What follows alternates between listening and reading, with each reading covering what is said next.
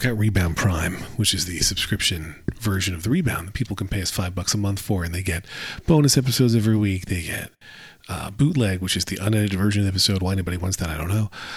They get access to a Discord, and they can submit questions that we answer on the podcast. Like, it's got a bunch of perks. And now that I'm a fully independent entrepreneur, consultant, etc., I keep thinking about what it would be like if I had a subscription product that was just me, right? Like, so if there are people who are Lex super fans, what would be included?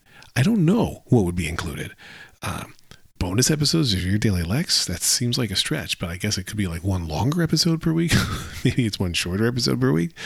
I could include some paid articles on my Substack or whatever I continue to use to publish there for your intermittent Lex, and that could be a solution. But really all I have right now is a name for what I would call the subscription service. And this is not, the name is kind of punny, which is, as you know, not normally my thing. Well, puns are my thing, but naming things with punny. Anyway, I have what I would call it, but I don't know what it would be. And I think there are people who would probably pay for subscription access to Lex Fridman. And only a small percentage would assume I was the other guy. But anyway, if I did it, and I hopefully will, but not definitely will, if I did it, I will call it Lextra Credit. Your Daily Lex. Starting a business is fun and hard. Starting a business that's just you is fun and harder. Just you meaning me in this case.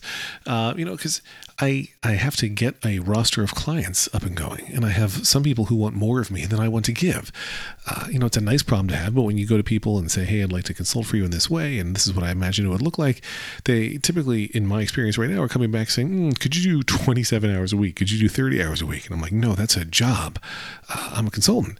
And I go, can we hire you? I appreciate that, but no, I'm a consultant. So figuring that out and wading through those waters is my ongoing challenge, and just getting enough business stacked up, because you want to have full days where you can feel like you're being well compensated and all those things, but you also don't want to be overburdened where you have more work than you want.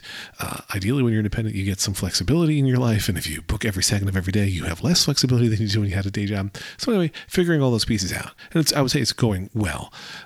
I wish I was about maybe 1 to 2 weeks ahead of where I am in full candor, but some of that's based on when I was leaving Wondery and what that process was like. So it's fine, and I am pleased with how things are going, and really I'm pleased that there are companies I can say no to, right? Companies that just are not a fit for me, and that's okay too.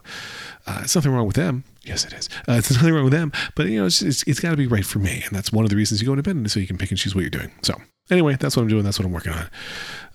And I even had the first client turn me down, first potential client, I guess, turn me down, and that was good too, because I knew that I was pricing high for what that person could afford. But I also knew that I wouldn't want to do it if they weren't going to pay what I consider to be a fair rate. So rather than saying, let me make my price less so that this person wants to buy, I was like, you know what? Let's just say this is what the price is and expect that we're going to lose that one. And that's okay. So all good things are happening. And it's fun. I don't know. I'm enjoying it. I really like that. I am the one in charge of all the things. If I'm slacking off on Mastodon, or if I'm checking out a video that somebody sends me, or if I'm going to take a break and get a snack, I know it's only affecting me. Now, I would say I'm a pretty dedicated worker as an employee too. I don't waste a lot of time. And certainly you have those social network outlets or other distractions that can come up throughout the day. But I like to be really productive. That's a core focus for me, is getting a lot of work done. And I continue to do that. In fact, so far this week, since starting Lex Fridman Consulting, I have worked a little bit later each day than I did when I had a day job. But again, I'm in the ramp up period. Got to get a bunch of stuff done.